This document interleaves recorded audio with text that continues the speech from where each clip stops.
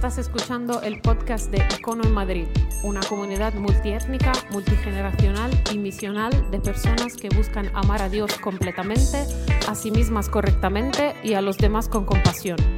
Este es el mensaje del pasado domingo.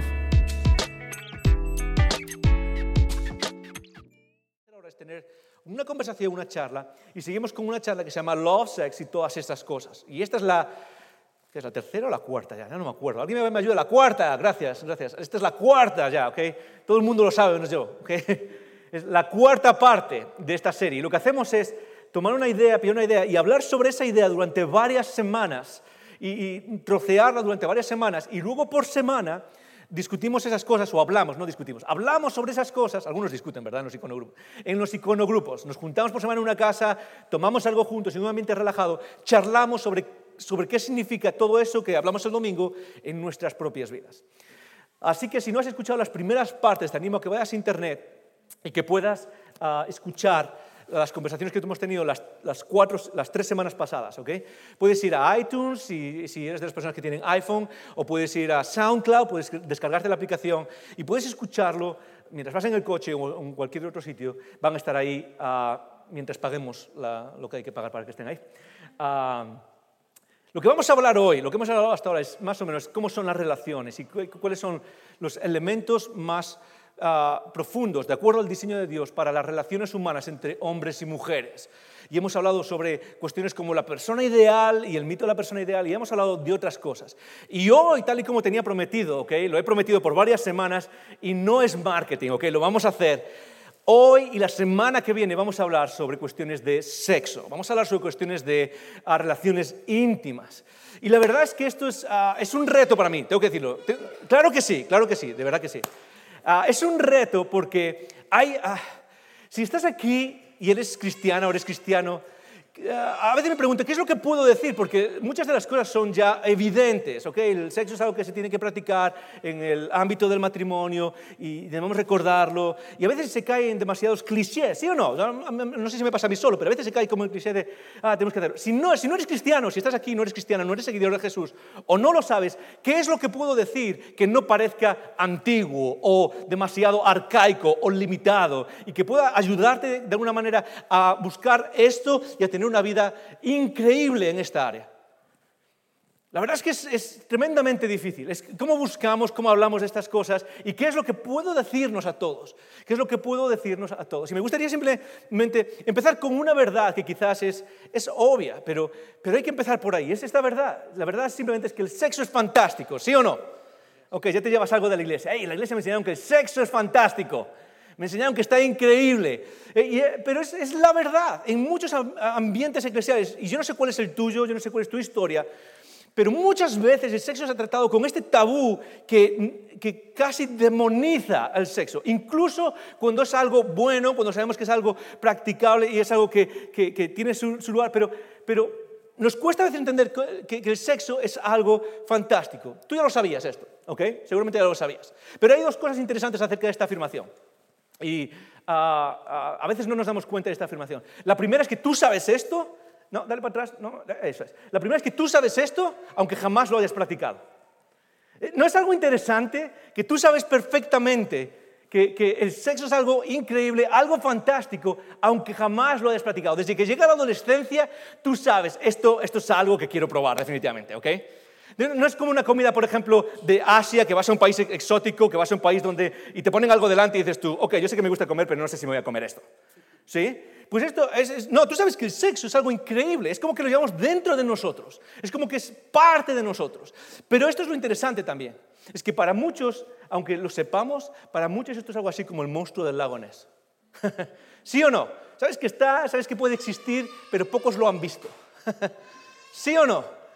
Yo no sé si es tu experiencia, y quizás es tu experiencia aquí esta mañana. Quizás tú estás pensando, ok, vamos a hablar de sexo, vamos a tratar de ver qué es lo que Dios dice acerca del sexo. Sí, genial, y el sexo es fantástico, por supuesto, es lo que te pintan en todas las películas de Hollywood, ¿sí o no? Es lo que te pintan en todos los lugares, es lo que te pintan en las series de Netflix, es lo que te pintan tus compañeros de trabajo cuando te mienten acerca de lo que hicieron la semana pasada. Todo el mundo parece pintarte esta imagen, pero tú ahí sentado, sentada, incluso aunque estés casado o casada y lleves años con la práctica sexual, tú a veces piensas que el sexo en realidad no es tan fantástico. Hace años conocí a una pareja, jóvenes, ¿ok? Eran muy jóvenes de nuestra edad, de mi edad, ¿ok?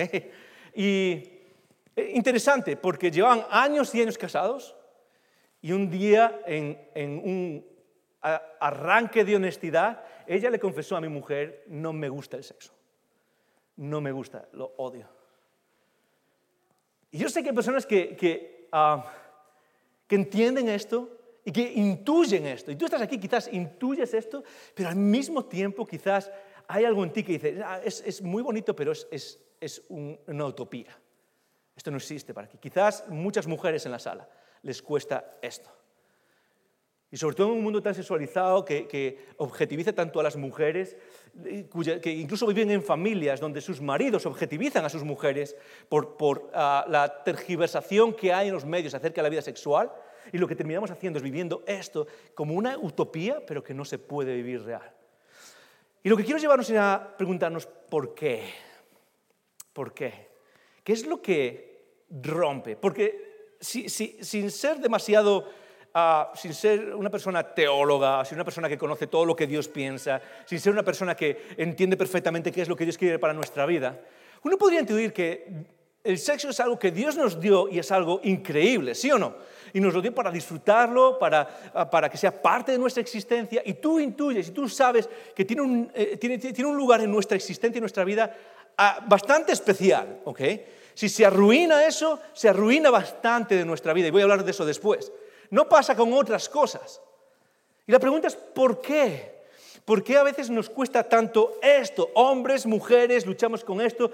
Quizás si estás soltero, estás soltera, estás luchando con estas cosas. Quizás si ya estás casado o estás casada y llevas años, estás luchando con esta idea. Sí, todos intuimos esto. Esto es lo que me presentan por los medios de comunicación. Esto es lo que me cuenta la gente. Pero ¿dónde está esto? ¿Y por qué se rompe tanto? Y esa es la pregunta que quiero responder hoy. Sin ir más allá, sin tratar de buscarle los 1000 pies al gato, lo que voy a tratar de hacer hoy es tratar de buscar cuál es la idea que hace que esto sea tan difícil. Y si tú y yo somos cristianos y sabemos que Dios nos ha dado esa maravillosa cosa que es el sexo, poder hablar de eso de una manera que nos ayude, si estás soltero, si estás soltera, que te ayude a entrar con una mentalidad distinta. Y si estamos casados, si estás casado, si estás casada, que puedas seguir viviendo esa vida, pero con una mentalidad distinta a la que viene por todos lados alrededor en nuestra vida. Y lo que me gustaría es presentar, estaba estas semanas tratando de imitar, ¿qué puedo compartir? ¿Qué puedo compartir que apunte directamente a cómo se estropea el sexo, ¿no? Y en uno de los momentos pensé en ponerme de verdad práctico, ¿ok? No, es que tienes que hacer esto, y tienes que hacer así, Luego pensé, estamos en una iglesia, a lo mejor no debería hablar así, ¿ok?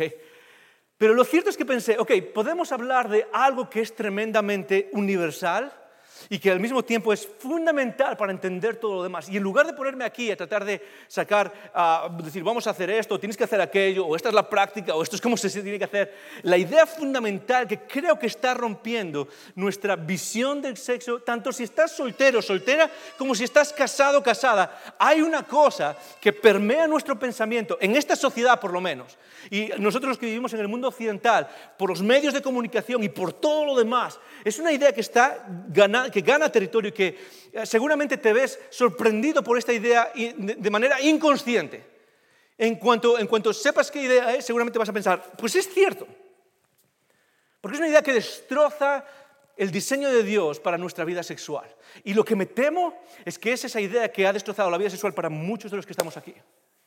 Quizás tú estás ahí mismo. Y sabes, sí, la verdad es que mi vida sexual ha sido un desastre. Me ha estropeado la vida entera. Y lo que quiero que sepas es que hay redención. Lo que quiero que sepas es que no importa cuál es tu situación ahora aquí en esta sala, Dios nos deja ver cuál es el mensaje original, el diseño original, y en Cristo, y eso es lo que hemos cantado hasta ahora y es lo más importante, es en Cristo toda nuestra existencia se redime. Toda nuestra existencia. Incluida nuestra vida sexual. ¿Cuál es esa idea fundamental que quizás ha permeado nuestras vidas y que quizás es la que quiero de alguna manera destrozar hoy y ver cómo Dios tiene algo distinto para nosotros? La idea es simplemente esta: el sexo es puramente físico. Una de las cosas que más permea nuestra visión de la vida sexual en la sociedad hoy es que el sexo es puramente físico, es una relación física entre dos personas, y mientras no haya embarazos, mientras no haya contagio de ningún tipo de enfermedad, mientras haya consentimiento, mientras no haya ningún problema, mientras ninguno de los dos tenga algún problema, todo está perfecto. Es como ir a jugar un partido de fútbol, ¿ok? Es puramente físico. Simplemente tienes que ir a jugar el partido, tratar de marcar gol e irte a casa, ¿ok? Y la idea es que esto es lo que domina nuestra vida, nuestra visión de la sexualidad en el mundo hoy. En todos los sitios es lo más normal, es algo puramente físico, ves y hazlo. Y eso lo que hace es transformar nuestra visión de la sexualidad en algo puramente utilitarista. Es algo que usas y te vas. Es algo que haces y te vas. Y de hecho, muchas veces nos lleva a tener una visión utilitarista de otro ser humano. Tú tienes que usar a otro ser humano para jugar un partido de fútbol. Tú tienes que usar a otro ser humano para para tener relaciones sexuales con una visión puramente física. Voy a tratar de pararme y tratar de explicar cómo se ve esto en nuestra sociedad, ¿ok? Una visión puramente física del sexo, ¿cómo se ve en nuestra sociedad? Bueno, se ve así. Ok, muchas veces decimos es un apetito natural, ¿ok? El sexo es simplemente un apetito natural. ¿Lo habéis escuchado alguna vez? Es una cuestión natural, es como comer, es como ir al baño, es como cualquiera de los apetitos naturales, ¿ok? Y entonces lo comparamos con eso y no tienes ningún problema, ya está, es como comer, es como beber, no tiene ningún tabú, no hay absolutamente nada diferente, es otro apetito más y hay que manejarlo de esa manera. Cuando tú tienes ganas de comer, ¿qué haces? Comes, ¿sí? Cuando tú tienes ganas de beber, ¿qué haces? Bebes. Cuando tienes ganas de dormir, ¿qué haces? Duermes. ¿Qué es lo que haces cuando tienes ganas de relaciones sexuales? Las tienes, de manera natural. Es un apetito más y no habría que poner estas limitaciones y estas restricciones. Y seguramente estás aquí y a lo mejor no eres cristiano, no eres cristiana, no sigues a Jesús y quizás tu perspectiva de lo que creemos los cristianos es precisamente esa. Ponéis demasiadas restricciones, limitáis demasiado esto. ¿Cuándo qué? Cuando es un apetito natural, es lo normal. No, lo interesante de decir que es un apetito natural es que a veces se nos escapa que incluso los apetitos naturales tienen su contexto. Es que los apetitos naturales tienen su momento y tienen su contexto y tienen sus límites. Porque, por ejemplo, si tú tienes hambre, ¿okay? Y te pones a comer, pero no comes a lo mejor la cantidad adecuada o en el momento adecuado o acabas de comer y vuelves a comer, ¿sí o no? ¿Qué es lo que puede pasar? Puede pasar mil cosas, ¿ok? Tu salud se puede empeorar, ¿sí? O no comes lo que quieres en el momento que quieres. Es decir, incluso los apetitos naturales tienen su límite, tienen su lugar y tienen su orden, tienen su diseño. Uno de mis escritores que más me gustan se llama C.S. Lewis. ¿A cuántos os suena C.S. Lewis? Algunas personas, a todos les suena C.S. Lewis, ¿ok? Más o menos todos hemos escuchado, es el autor de las Crónicas de Narnia, y una de sus frases me encanta, dice, tener relaciones sexuales fuera del matrimonio, sin matrimonio, es como comer sin tragar ni digerir, dice él. La idea de que hay cierto apetito, y es cierto, tienes ciertos impulsos, pero es distinto, es completamente distinto a los demás impulsos. Lo sabes perfectamente. Por cierto, una de las grandes diferencias entre este apetito, el sexo, y los otros apetitos es muy sencilla. Es que tú puedes vivir sin sexo. No sé si lo sabes, ¿ok? Una persona, un ser humano, puede vivir sin relaciones sexuales. Tú no puedes vivir sin comer, no puedes vivir sin dormir, ¿ok? El ser humano que más ha pasado sin dormir en la historia ha sido una persona que ha pasado 11 días y acaba loco, ¿ok? 11. Tú puedes vivir sin sexo o puedes vivir sin comer, pero no puedes vivir... pero no puedes vivir sin comer o sin dormir. Es un apetito, pero es distinto a los demás. Y de esa manera lo que nos dice es muy sencillo. Es que satisfacer ese apetito tiene algo de distinto también. Y cuando no lo satisfacemos de la manera apropiada, nos metemos en problemas. Ok, voy a seguir tratando rápido, hay demasiado que hablar. Otra forma de ver, otra forma en la que decimos que es simplemente algo físico, es simplemente diciendo, es solo una preferencia. ¿ok? Igual que tú prefieres esto, yo prefiero aquello, igual que tú prefieres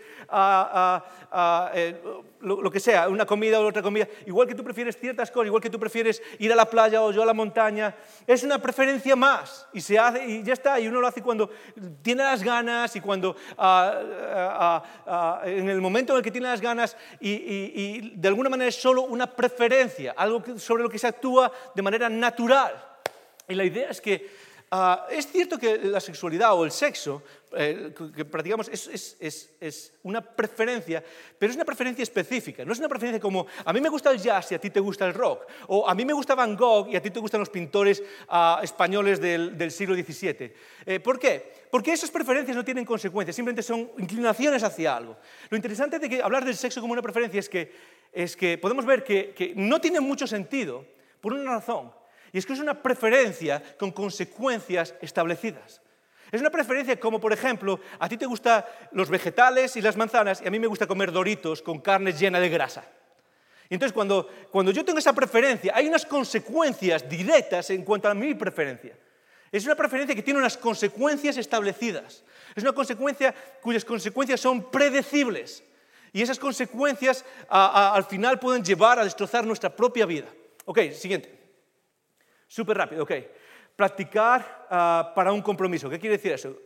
El sexo es algo físico, muchas veces se evalúa, y a lo mejor lo has escuchado alguna vez, cuando vivimos nuestra vida sexual diciendo, ok, lo que necesito hacer primero, sí, yo quiero comprometerme algún día, quiero casarme algún día con una conversión adecuada, pero ¿sabes qué? A veces me da miedo esa idea de no encontrar y no saber qué hacer ese día. Entonces lo que tengo que hacer durante mi vida, mi juventud, es practicar, volverme bueno en eso, volverme bueno en las relaciones, y de repente cuando llega el matrimonio, ¿qué es? Voy a ser mejor en eso, ¿ok? He practicado y ahora soy mejor. Ahora ya puedo entender a quién buscar o con quién tener una relación más sólida, y solemos expresar que el sexo es algo físico cuando hablamos de que necesitamos eso, practicar, como si fuese aprender a tocar el violín, como si fuese aprender a jugar un deporte. Necesito practicar, y es esa idea de cuanta más experiencia tengo, mejor. Hace algunos años conocí a una persona y un día estamos hablando de ese tema y le preguntamos, a mí y yo sobre todo le preguntamos, oye, tú creciendo, ¿cuáles fueron los consejos que te dieron tus padres sobre las relaciones sensuales cuando eras joven? Y esta persona nos respondió, muy fácil, usa protección y haz lo más que puedas para conocer a más personas y así conoces lo que hay ahí fuera. Ese es el consejo que muchas veces escuchamos en todos sitios. ¿Por qué? ¿De dónde viene ese consejo? ¿Cómo puede darle a alguien ese consejo? Usa protección, simplemente, y ve ahí fuera, ten cuidado, pero trata de conocer a las personas, porque en algún momento vas a encontrar a alguien con quien conectas, con quien eres compatible, solemos decir. ¿De dónde viene esa idea? Muy fácil, de pensar que el sexo es simplemente algo físico, de pensar que el sexo es algo simplemente físico. Y este es el punto, algo que quiero que nos llevemos. Es que si tratas el sexo como algo puramente físico, te haces daño y haces daño irreparable. Y yo sé que esto suena a arcaico, yo sé que esto suena como, ¿de dónde estás sacando todo eso? Yo sé que esto suena, quizás si no eres cristiano, pues a mí no me parece a mí, así yo lo he practicado, pero en el fondo todos intuimos, de alguna manera, que el sexo tiene más que físico. Y cuando lo tratamos como algo puramente físico, hacemos daño a nosotros mismos y hacemos daño a los demás irreparable. Y ahora es cuando voy a poner un ejemplo que quizás nos duele y quizás te va a doler. Pero piensa por un segundo en esto. ¿Por qué es tan duro, tremendo, hasta tal punto que muchas veces los hombres no podemos llegar a comprender lo que significa? Pero ¿por qué es tan duro cuando una mujer sufre una violación, por ejemplo? ¿Por qué es tan duro? ¿Por qué no es simplemente algo como, alguien me dio una paliza y me fui, lo denuncié, lo metieron en la cárcel y ya está, ese evento pasado? La mayoría de las mujeres que han sido violadas alguna vez cambiarían esa violación, esa experiencia, por 1000 palizas. Pero ¿por qué no? ¿Por qué es mucho más duro? ¿Por qué hay mujeres que jamás pueden dejarlo detrás? ¿Por qué muchas veces cuando una mujer pasa por esa experiencia, incluso después siente la necesidad de esconderlo, y después de sentir la necesidad de esconderlo, pasan años, sale a la luz, y esa persona es incapaz de librarse de ese momento, después de años, después de duchas, después de consejerías, después de psiquiatras profesionales, la carga y la suciedad y todo lo que pasa sigue ahí dentro. ¿Por qué es tan importante? ¿Por qué es algo tan duro hasta tal punto que estoy convencido que muchos de los hombres no podemos ni siquiera entender la gravedad de lo que pasa cuando una mujer pasa por esas situaciones? Es muy fácil. Es porque el sexo no es puramente físico. El sexo tiene una profundidad que se enraiza en nuestra propia alma, en nuestras propias emociones, en lo más interior de nosotros. Y cuando no respetamos eso, lo que estamos haciendo es dañándonos a nosotros mismos y dañando a otras personas irreparablemente. O a veces repararlo lleva una vida entera. Y yo sé que vivimos en un mundo donde queremos poner la idea delante de nosotros y de nuestros hijos y de jóvenes aquí en la sala y de matrimonios, porque esto aplica a todo el mundo. Y lo vamos a ver en un segundo por qué. Queremos poner la idea de que es algo puramente físico, es casual. Venga, ya va, si no pasa nada, si estamos en la discoteca, vamos un momento al baño, usamos protección, no pasa absolutamente nada. O estás casado, no pasa nada, va a ser solo una vez, estamos de viaje, cuando vuelves a casa nadie se va a enterar, nadie va a sufrir, no va a doler. ¿Y sabes qué? Lo cierto es que cuando vivimos una vida así, lo que hacemos es terminando haciéndonos daño y haciendo daño irreparable. ¿Por qué? ¿Por qué? Porque el sexo no es puramente físico. Y da igual lo que creas acerca de Jesús, y da igual lo que creas acerca del cristianismo y de Dios, sabes perfectamente, y todos intuimos perfectamente, que el sexo no es puramente físico. Hay algo mucho más profundo, algo que lo eleva a una categoría de algo, como decía antes, increíble. El sexo es fantástico, pero este es el punto. Aquello que es fantástico tiene la capacidad de estropearse fantásticamente. Aquello que es glorioso tiene la capacidad de estropearse gloriosamente. Aquello que es increíblemente bueno tiene la capacidad de estropearse increíblemente mal. Y si estás aquí y quizás estás en tu matrimonio, estás teniendo dificultades en esta área, o estás soltero, soltera, estás luchando con estas ideas, la única razón por la que tengo esta conversación hoy aquí no es porque me guste ser masoca y hablar de cosas que me ponen incómodo aquí delante, es porque quiero que lo pillemos bien de una vez. Es porque quiero que de alguna manera tú puedas vivirlo de una manera distinta y no dejarte llevar por estas ideas de que el sexo es algo físico. Y esto aplica a los casados en la sala también. Montón de veces entramos en nuestra relación, pasan los años y el sexo se convierte en algo no ya rutinario, sería genial si fuese rutinario, se convierte en algo que es simplemente físico, es mecánico, es ahí voy y ahora tengo que hacerlo porque ya estoy casada y no puedo decir que no, tengo que hacerlo porque estoy casado y no puedo decir que no, a no ser que me duele la cabeza, ¿no? Para eso se inventó el dolor de cabeza. Como, tengo dolor de cabeza, gracias Dios por mandarme el dolor de cabeza en este momento, ¿sí o no? O me está llamando mi madre al teléfono, también funciona, ¿sí? Es la 1 de la mañana, sí, pero me está llamando, seguramente le pasa algo. Pero en esos momentos, ¿qué es lo que pasa? Vivimos nuestra vida puramente física. En el sexo hay algo más, y esta es la idea con la que quiero que nos llevemos. El sexo es una expresión, si no es físico, ¿ok? Si el sexo no es puramente físico, ¿qué es? El sexo es una expresión única. El sexo es una expresión única de conocer y ser conocido, que refleja lo que Dios quiere con la humanidad. Voy a tratar de abrir y explicar un poco qué quiero decir con esto y luego vamos a saltar a 1 Corintios 6, súper rápido.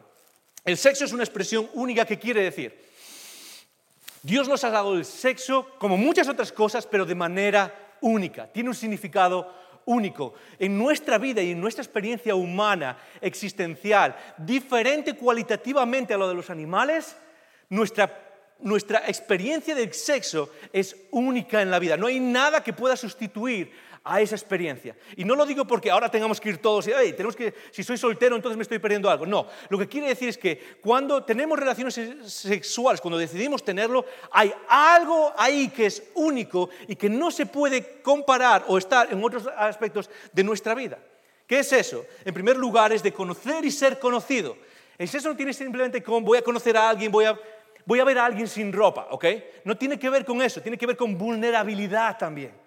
Es imposible vivir el sexo a la manera de Dios y de una manera profunda y real si no hay vulnerabilidad. Y esa vulnerabilidad no es simplemente me voy a quitar la ropa delante de otra persona, es vulnerabilidad existencial, es vulnerabilidad de quién soy por dentro. Es vulnerabilidad de lo que llevo dentro. Por eso las mujeres aciertan tanto cuando muchas veces antes de tener relaciones sexuales por el día algo es, ¿cómo estás? ¿Cómo estás? ¿Qué es lo que está pasando dentro de ti? ¿Qué es lo que hay dentro de ti? Es porque el sexo de verdad, tal y como Dios lo diseñó, es vulnerabilidad que nos une hasta lo más íntimo de quienes somos. No solo une nuestras partes físicas, une todo nuestro ser. Y por último, dice que refleja lo que Dios quiere con la humanidad. Una de las cosas que Dios nos ha dado para entender la intimidad que Él quiere con el ser humano es entender la intimidad que hay en la relación sexual. Y cuando podemos entender eso, podemos entender la dimensión vertical de la dimensión horizontal del sexo. ¿Estás conmigo? 1 Corintios, capítulo 6, versículo 13. Corintios es uno de los libros que más se acerca a la idea de la sexualidad humana. ¿Por qué? Es muy fácil. Es porque Corinto, la ciudad de Corinto, era una ciudad tremendamente sexual públicamente. Decir que eras una corinta o una mujer corinta era una mujer fácil, una prostituta, ¿ok? Y venía de ese punto, es decir, estaba públicamente aceptado, había ciertas prácticas sexuales que eran públicamente aceptadas. Por ejemplo, si leéis 1 Corintios, creo que es en el capítulo 5, en el 4 o en el 5 creo que es, Pablo habla de un chico que se está teniendo relaciones con la mujer de su padre, no su madre, sino la mujer, su madre política. Está teniendo relaciones en medio, todo el mundo lo sabe y es normal, nadie hace nada. Eso es para darnos una idea de hasta qué punto era lo normal, la sexualidad normal en aquellos tiempos, lo cual es interesante porque creo que es muy parecida a la sexualidad en la que vivimos hoy en día, en la que todo vale, en la que se habla de, bueno, somos amigos pero solo vamos a quedar, sí, y vamos a hacer, y el movimiento del poliamor ahora, sí, donde, vamos a compartir y yo te llamo y saco fotos y se la envío a esta otra persona con la que estoy. Y es un mundo de verdad donde cada vez más es como cualquier cosa va. ¿Por qué? Porque si es un elemento físico, de verdad cualquier cosa va. Si es algo puramente físico, cualquier cosa va. Así que Pablo escribe a una mentalidad muy parecida a la nuestra que básicamente se pierde la esencia de lo que es el sexo, la relación sexual entre un hombre y una mujer. Y empieza diciendo esto, 1 Corintios 6, 13. Esto es lo que dicen ahora los de Corinto, ¿ok? Les están diciendo, la comida es para el estómago y el estómago para la comida, pero tanto el uno como el otro, Dios las destruirá. Y lo que está diciendo básicamente es lo que tú y yo creemos, es mira, ¿sabes qué? Disfruta lo que hay, la comida es para el estómago, es así como estamos, es algo natural, es algo físico, está creado para eso, pero acuérdate de algo, al final tú vas a morir y da igual todo. Eso es lo que están diciendo, esa es la vida. Entonces, si todo da igual, simplemente disfruta lo que hay. Si todo da igual, simplemente disfruta lo que viene, trata de disfrutarlo al máximo porque al final todo se va a ir. Esto es natural, la comida es para el estómago, ¿sí o no? La comida es para el estómago. ¿Y el estómago es para la comida? ¿Sí o no? Bueno, las personas tenemos órganos para tener sexo, ¿sí o no? ¿Y esos órganos son para qué? Para disfrutar de otras personas. Así que al final tú y yo nos vamos a ir, se va a apagar la luz y da todo igual. Quiero hacer un paréntesis aquí. Y es para que entendamos cómo y esta es una palabra rara, ¿ok? Cómo nuestra cosmovisión afecta a nuestro comportamiento. Cómo nuestra cosmovisión afecta nuestro comportamiento. ¿Qué es la cosmovisión? Es lo que crees acerca de la vida. Algunas veces dicen, Joel, es que cuando hablas es demasiado abstracto y hablas de la vida y de la esencia de la vida. ¿Sabes por qué? Porque cuando crees todas esas cosas afecta directamente a qué es lo que haces con tu vida. Y esto es un ejemplo perfecto. Cuando nuestra cosmovisión es, ¿sabes qué? Aquí no estamos para nada, nos vamos a ir, nada tiene sentido, nada tiene trascendencia eterna.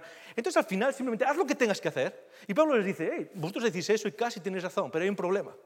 Y sigue diciendo, pero el cuerpo no es para la inmoralidad sexual, sino para el Señor. Inmoralidad sexual aquí básicamente se define como cualquier forma de acto sexual o actividad sexual fuera del matrimonio. Fuera del matrimonio. Y en un momento va a tener más sentido todo eso, ¿ok? Sino para el Señor y el Señor para el cuerpo. Y lo que hace Pablo en esta conversación sobre el sexo tan interesante es meter un elemento nuevo. Y es, en tu vida hay algo que es más importante. Y es Dios mismo y lo que Él ha hecho para redimirte para la eternidad. Y quién eres trasciende en la eternidad. Y cómo manejas las cosas aquí trasciende en la eternidad. Y cómo vives cada cosa aquí trasciende en la eternidad. No solo pensamientos y cosas espirituales que a veces... No, incluso cómo manejas tu cuerpo trasciende en la eternidad. Sigue diciendo. Y Dios que levantó al Señor, también a nosotros nos levantará con su poder. Básicamente lo que les está es certificando, hey, gente, vosotros decís que os vais a morir un día y se va a pagar si queda todo igual. No, Dios que resucitó a Jesús fue el primero, con esa prueba nos va a resucitar también a nosotros. ¿Alguna vez has pensado que esta vida no es lo único que hay? Esto solo es el principio de lo que viene. Esto solo es el principio de lo que viene. Es la introducción. Esto solo es el principio de la vida eterna. Y la prueba de eso la tenemos en Jesús mismo. Cuando Dios le levantó de los muertos, a nosotros nos levantará de la misma manera. Y eso transforma completamente cómo manejamos nuestra vida sexual, tanto si estamos casados como si no. Eso transforma cómo vemos nuestra vida, nuestras relaciones sexuales, ¿ok? Y sigue diciendo, ¿no sabéis que vuestros cuerpos son miembros de Cristo?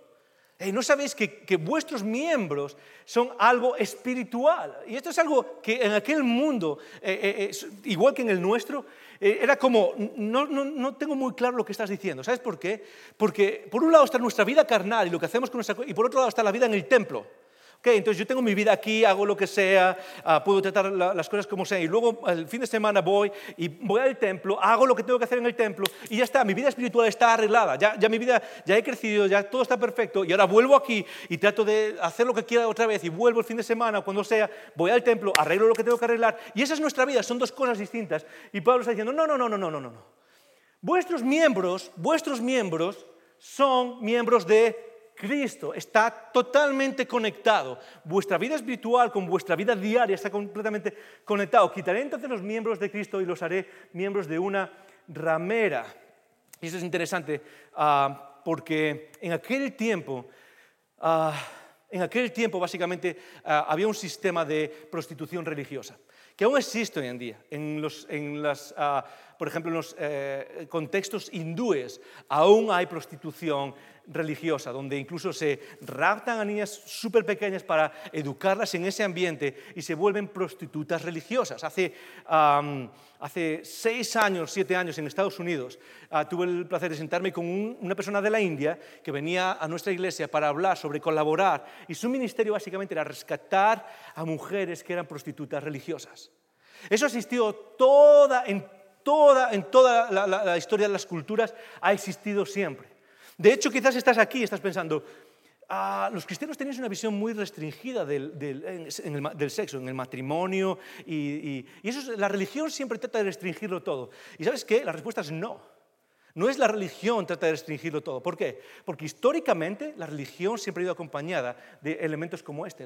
En la historia, la religión siempre ha ido acompañada de básicamente el libertinaje sexual y sobre todo es eso, de objetivizar a la mujer, de que la mujer sea un objeto para la satisfacción sexual del hombre. Y en esta cultura no es menos. En la cultura grecorromana, esto es algo súper interesante, la cultura grecorromana permitía o aceptaba, no era algo legislado, pero aceptaba que el hombre tuviese una esposa, pero básicamente la esposa era para tener hijos. La esposa era el medio para tener descendencia y tener hijos. Para su placer sexual tenía otros elementos fuera de casa, entre ellos la prostitución religiosa. Es decir, en casa tengo a mi mujer para mi reproducción, pero salgo fuera para satisfacer mi placer sexual o mis necesidades sexuales. Y Pablo está diciendo, ¿sabes qué? En medio de ese mundo, Pablo se para y dice, ese no es el diseño de Dios. Eso no es lo que Dios quiere. ¿Sabes por qué? Porque lo que estás pensando en el fondo es que el sexo es algo físico.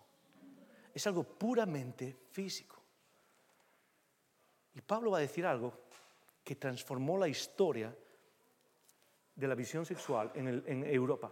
No sabéis que, y dice ahora, o no sabéis que el que se une con una ramera es un cuerpo con ella. ¿Sabes lo que quiere decir esto? Seguramente las primeras personas que escucharon esto, que leyeron esta frase, dijeron, ¿de qué estás hablando, Pablo? Yo lo único que hago es ir al templo, tener relaciones, pago mi fee y me voy a casa. Y Pablo está diciendo, no te enteras. Cuando tú vas al templo y tienes tus relaciones y pagas, te estás uniendo con esa persona. ¿Por qué? Porque el sexo no es puramente físico. Es interesante, la palabra de unir aquí significa literalmente pegar con cola. Pegar con cola, unir a dos seres humanos de una manera inseparable, de una manera que no se puede separar. Algo más profundo que la actividad física está pasando. Algo mucho más profundo que la actividad física. Es un cuerpo con ella.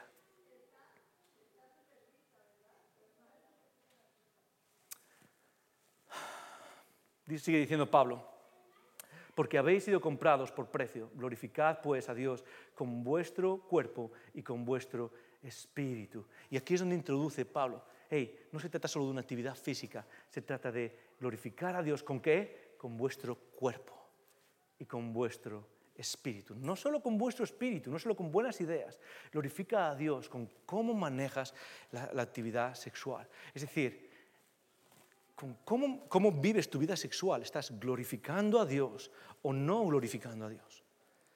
El sexo no es simplemente físico, es algo que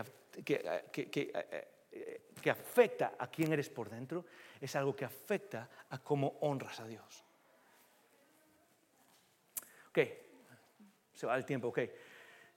Todo lo que quiere decir lo voy a resumir en esta frase, ¿ok? Mantener el sexo en el matrimonio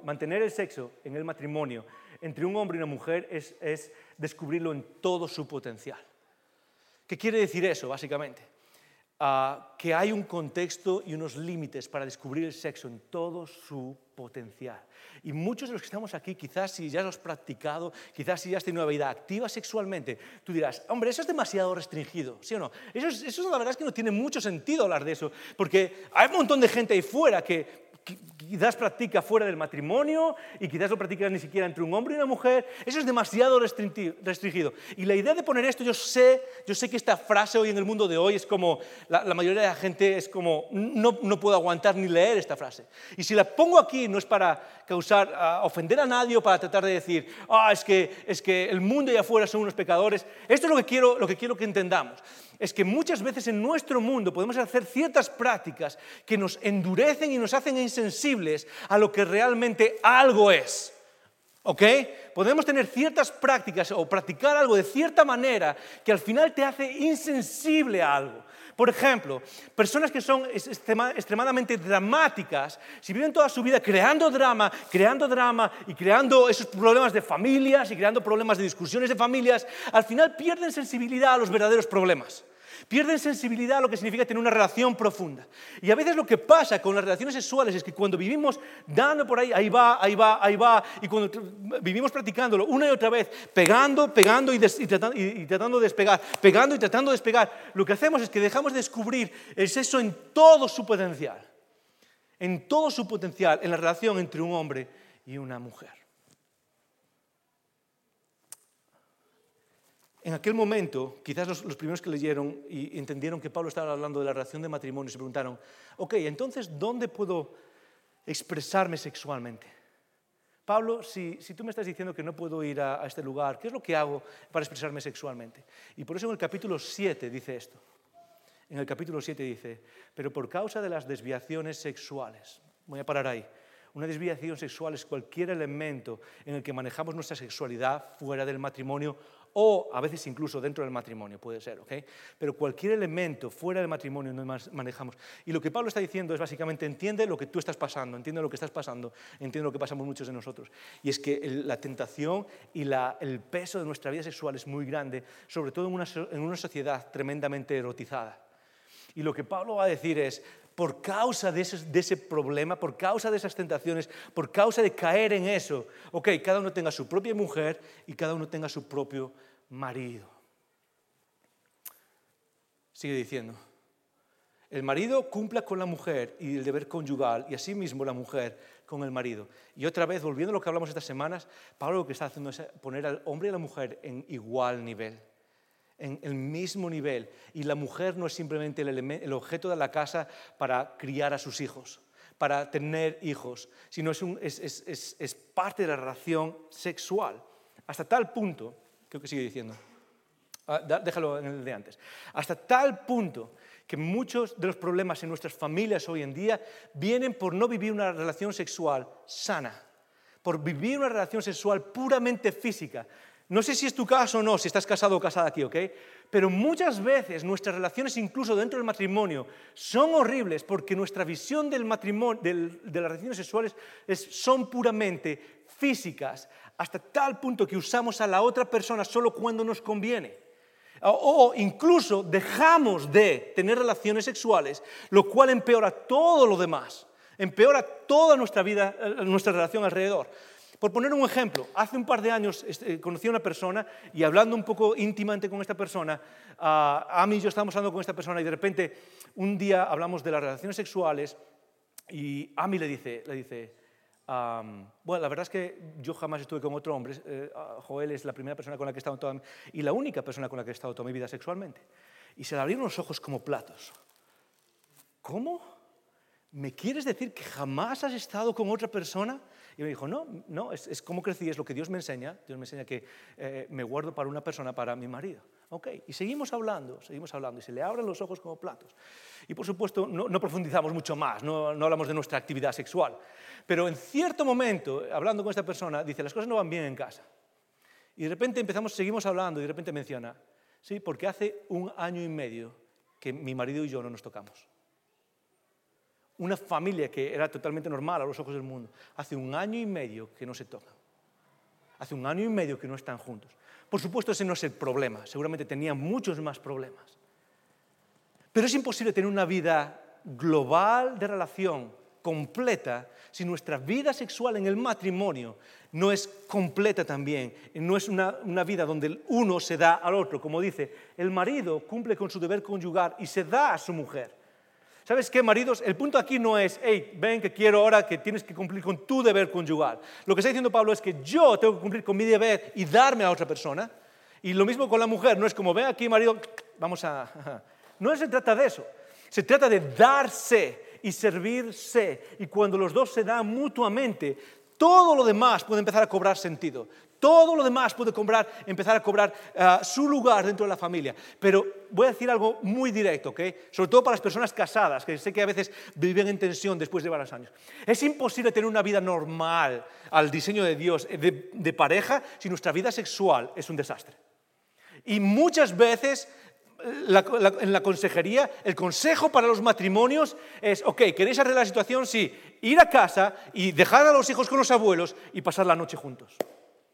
Y empezar arreglando algo que es tan profundo en nuestras vidas y que para muchas familias es un desastre y no deja que lo demás vaya normal. Simplemente terminar con cómo podemos hacer esto, sobre todo para las personas casadas. ¿Cómo podemos terminar esto? Muy bien. Personas casadas, o si no estás casado, puedes meterte esto en la cabeza. El sexo antes del sexo. ¿Qué quiere decir eso? Que si nosotros entendemos que el sexo no es algo físico, vamos a entender que todo lo demás en nuestra vida es parte de ese momento sexual. Es cómo oráis juntos, es cómo os habláis el uno al otro, es cómo inviertes en la otra persona, es cómo sacas el teléfono y le preguntas, hey, ¿cómo estás hoy a media mañana? Simplemente porque quiero saber cómo estás. Sobre todo para los hombres, que a veces lo que nos interesa es esto, es llegar y ¡bum! Ahí voy. Los hombres somos como un microondas, ¿sí o no? Es como, ya está, ¿ok? En 30 segundos. Y lo cierto es que si el sexo no es algo puramente físico, si el sexo no es algo que sea simplemente, sino que tiene una intimidad de la persona entera, tenemos que entender que el sexo empieza antes del sexo. Y que tiene que ver con cómo nos cuidamos el uno al otro. Y si estás soltero o soltera, este es el momento de practicar esto, no la segunda parte, la primera, ¿ok? Es el momento de practicar, ok, ¿cómo puedo interesarme por otra persona? ¿Cómo puedo interesarme con otra persona para que se sienta amada? ¿Cómo puedo interesarme por otra persona más allá de que consiga esto? ¿Ok? Segundo lugar, ¿cómo practicar que el sexo no es puramente físico? Es admira a la persona entera. Admira a la persona entera. Muchas veces, y voy a pillar a los hombres otra vez porque somos así, ¿ok? Muchas veces los hombres solo damos cumplidos a nuestras mujeres ¿cuándo? Cuando queremos acción, ¿sí o no? En ese momento. Y básicamente, si entendemos que el sexo no es simplemente algo físico, tenemos que llevarlo a la realidad de la vida entera, donde admiramos a la persona entera. Y mujeres igual, a vuestros maridos, admiramos a la persona entera por quién es, por lo que Dios está haciendo en su vida. Y el sexo entra dentro de esa intimidad de admiración mutua. Y en tercer lugar, y por último lugar, No uses el sexo como arma, ¿ok? Muchas veces, sobre todo en personas casadas, usamos el sexo como arma. Lo restringimos porque algo, esto no, ahora me has hecho esto, ahora lo restringo por este lado. Y con esto no está diciendo que uses ningún arma, ¿ok? No voy a usar el sexo como arma, pero ya ves cómo uso el cucharón. No se trata de eso, se trata de no usar el sexo como arma. ¿Por qué? Porque el sexo no es simplemente físico. El sexo es parte de la realidad del ser humano. Y si puedo hacer que te lleves una sola cosa, creo que es esta, creo que lo tengo aquí apuntado, la última idea es esta. ¿Lo tengo, Dani? No la apunté. Si puedo dejarte con una cosa, es simplemente esta. Es que en tu vida sexual vas a tener, sobre todo en el mundo en el que vivimos, si estás soltero o soltera, vas a tener las mayores tentaciones que jamás has tenido. Pero si estás casado o casada también. Y esas tentaciones vienen principalmente por no tener en mente la idea de que el sexo no es solamente físico. Jóvenes, el momento en el que estás sentado en el sofá y estás pensando en lo que vas a hacer con la chica que tienes al lado, recuerda, porque en tu mente es simplemente, estos son unos minutos y me voy y no ha pasado nada. Ha pasado todo. Ha pasado todo. Maridos, mujeres que estamos casados. Es cuando logramos tratar al sexo como algo más que es puramente físico, cuando podemos empezar a lograr la intimidad que hace que el sexo sea algo increíble. Porque el sexo, a final de cuentas, cuando pasan los años, no tiene que ver con que seas el tigre de la selva. Y eso lo sabe todo el mundo. ¿Con qué se relaciona el buen sexo? Muy fácil, se relaciona con intimidad y se relaciona con exclusividad. Se relaciona con estar con la persona que tienes delante y ser completamente vulnerable con la persona que tienes delante. ¿Puedo terminar con una nota? Si tienes alguna pregunta, puedes escribirla ahora mismo, la vamos a tratar de responder, ¿ok? Puedes usar tu teléfono, pero voy a terminar con esta idea. La semana que viene vamos a hablar del lado negativo, el lado pervertido de la sexualidad en el mundo. Vamos a terminar hablando de pornografía, vamos a terminar hablando de otro tipo de perversiones sexuales que nos afectan a todos. Vamos a hablar, por ejemplo, también de hombres, y yo estoy quizás convencido que en esta sala hay hombres que incluso puedan pagar por prostitución. Y vamos a hablar de todas estas cosas, pero quiero terminar hoy, para que te quede esta semana, con una idea. ¿Por qué? Porque yo sé que en toda esta conversación, tanto la de esta semana como la de la semana que viene, nuestras emociones están a flor de pie. Para muchos de nosotros esta conversación es oscura o difícil, o trae recuerdos, o trae arrepentimiento, o trae ¿y qué hubiese pasado si? O trae ojalá pudiese volver atrás. Y la semana que viene va a ser mucho más profundo en todo eso. Pero esto es con lo que quiero que te quedes. Es que si estamos aquí hoy juntos, no está para celebrar que soy puro sexualmente y que soy lo mejor del mundo. Si estamos aquí esta semana juntos, es para celebrar una cruz. Y para celebrar que en esa cruz un ser humano divino murió para restaurar nuestras vidas. Así que sea cual sea tu condición hoy aquí, sea cual sea tu respuesta a todo lo que acabas de escuchar, sea que tú digas, wow, mi vida pasada no se parece en nada a lo que describe la Biblia. Lo que quiero que recuerdes es simplemente una cosa, es que Dios en Cristo Jesús hace todas las cosas nuevas, incluida nuestra vida sexual. Y a veces lleva tiempo, y a veces lleva trabajo, y lleva comunidad, y lleva vivir juntos. Pero Dios está en el negocio de regenerar y restaurar nuestras vidas. Así que mientras meditamos esta semana en todo esto, lo que quiero que recuerdes es, Dios, tú eres el Dios que puede regenerar mi vida si ya es demasiado tarde. Gracias por escuchar estos recursos. Esperamos que te haya retado y motivado a vivir arriba, adentro y afuera.